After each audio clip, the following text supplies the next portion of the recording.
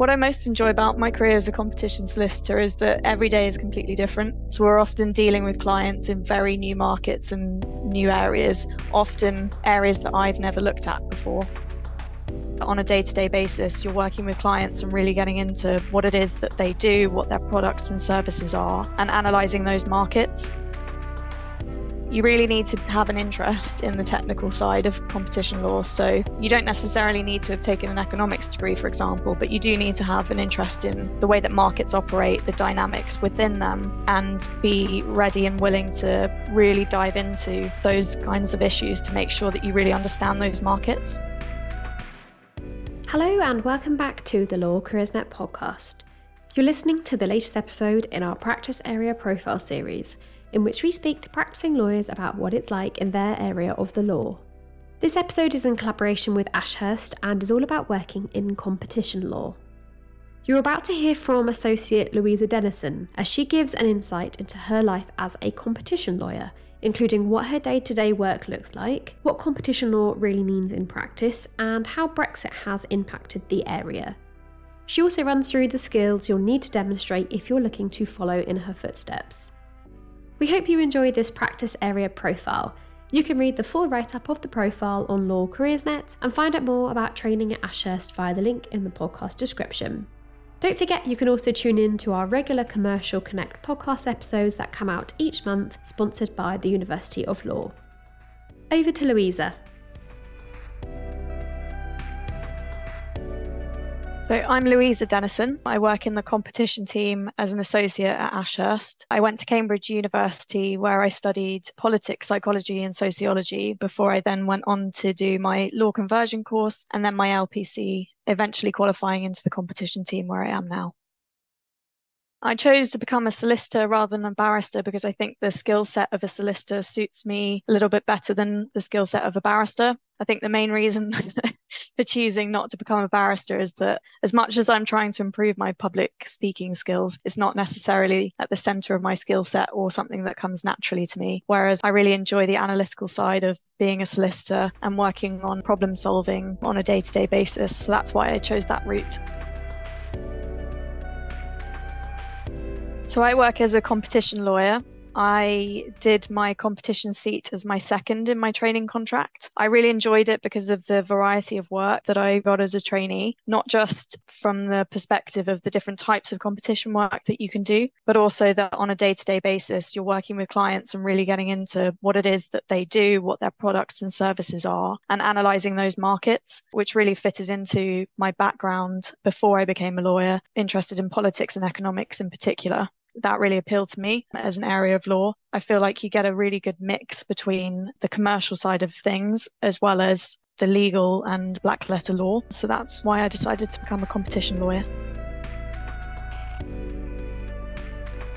So on a day-to-day basis, a competition lawyer might be working on various different types of matters. So if we take them one at a time, on the one hand, you might be working on merger control, which means that you're looking at transactions that come in to understand whether there's any requirements to notify competition authorities in various different jurisdictions around the world. That can be quite a practical exercise of understanding what it is that the client does and understanding its turnover and assets to analyse whether it falls within a certain jurisdiction's regime. And if it turns out that it does, then we'll need to put together a notification to that competition authority setting out what the parties do, what their products and services are, how that's related to that particular market, and to the extent that there are any competition concerns. So, for example, the two parties that are planning to merge, if they partake in similar activities or offer similar services, you need to explain why it is that that transaction will not lead to a lessening of competition in the market.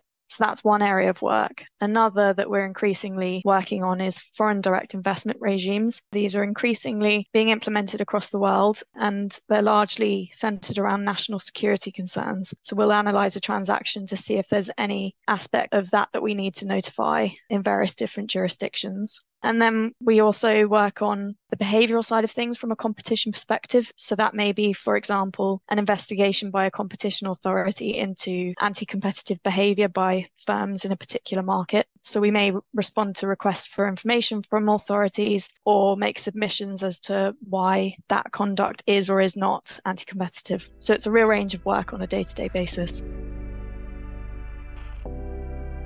I think the realities of the role as a competition lawyer differ from expectations because there can be quite a lot more practical work that you need to do on a day-to-day basis and really digging into what it is that your client does. And so that requires quite a lot of detailed research and really getting into the nitty-gritty of what the client's activities are. And so it can take quite a lot of work, even where there are no specific issues identified. You need to provide quite a lot of information. So sometimes it can involve quite a lot of back and forth with the client or with other parties, which isn't so much into the substance, but just providing the information that you need to provide.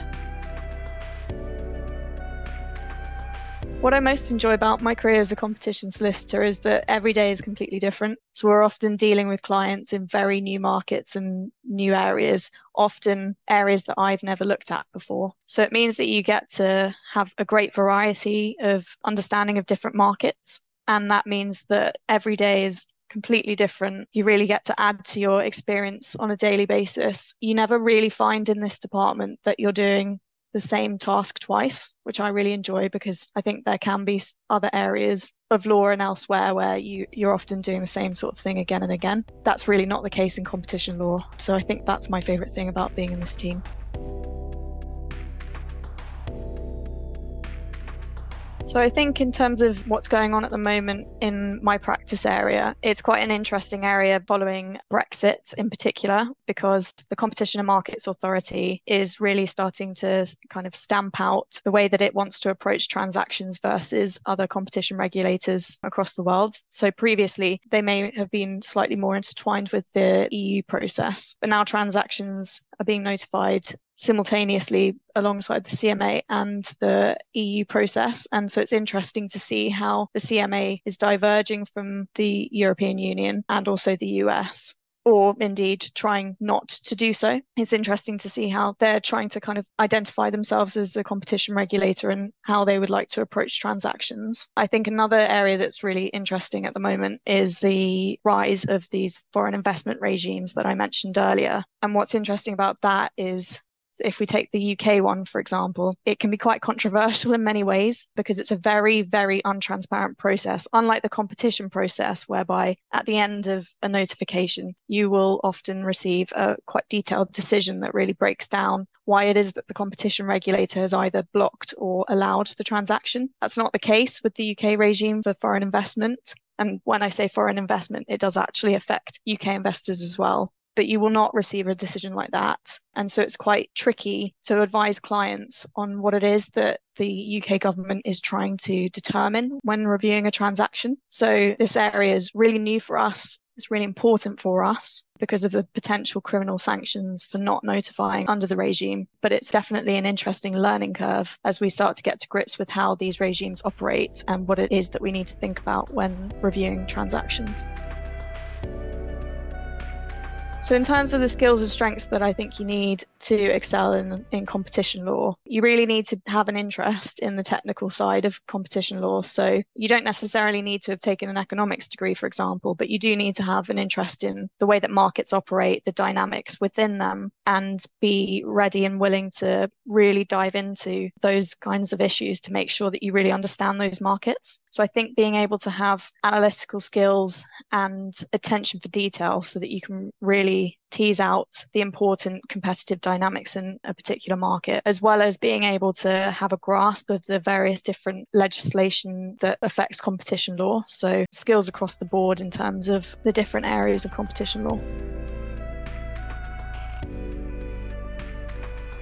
My general advice for anyone who's contemplating the law is to try and get as much experience as you possibly can before embarking on a career in the law. So there are various different options available to you, several of which I've taken myself. I think the first is just speaking on an informal basis or formal basis to people who practice the law. So down the two different routes of solicitor and barrister and trying to work out which route might suit you the best. And then I think getting experience of the job itself. So that could either be as a paralegal or it could be through a vacation scheme. I think that can give you a really good insight into the types of day-to-day tasks that you'll be doing and whether you particularly enjoy those. And once you've got to the stage where you've decided that you would like a career in law, I think the training contract gives you a really good opportunity to see the different areas of law that you could work in. And to the extent that you can do so, try and have seats in various different types of law. So corporate, disputes, more of the advisory roles, so that you've got a really good idea of the different types of tasks and different types of areas that you could be working on. And once you've got to the end of that, you should have a good idea of the type of department that you might want to qualify into.